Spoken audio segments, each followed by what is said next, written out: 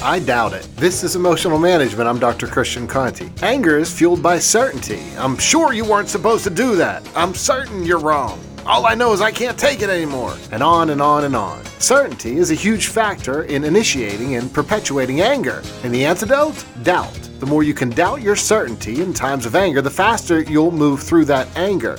So, I don't know. Maybe I don't have the whole story. Or maybe there's more to it than what I see.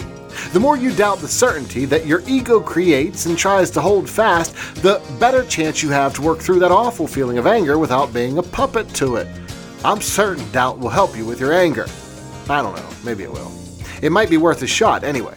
The next time you're angry, try taking a moment to doubt that you have all the information and allow the humility of not having all the answers to guide your actions more than you allow your impulse to be right to do so. For help along the way, visit drchristianconti.com.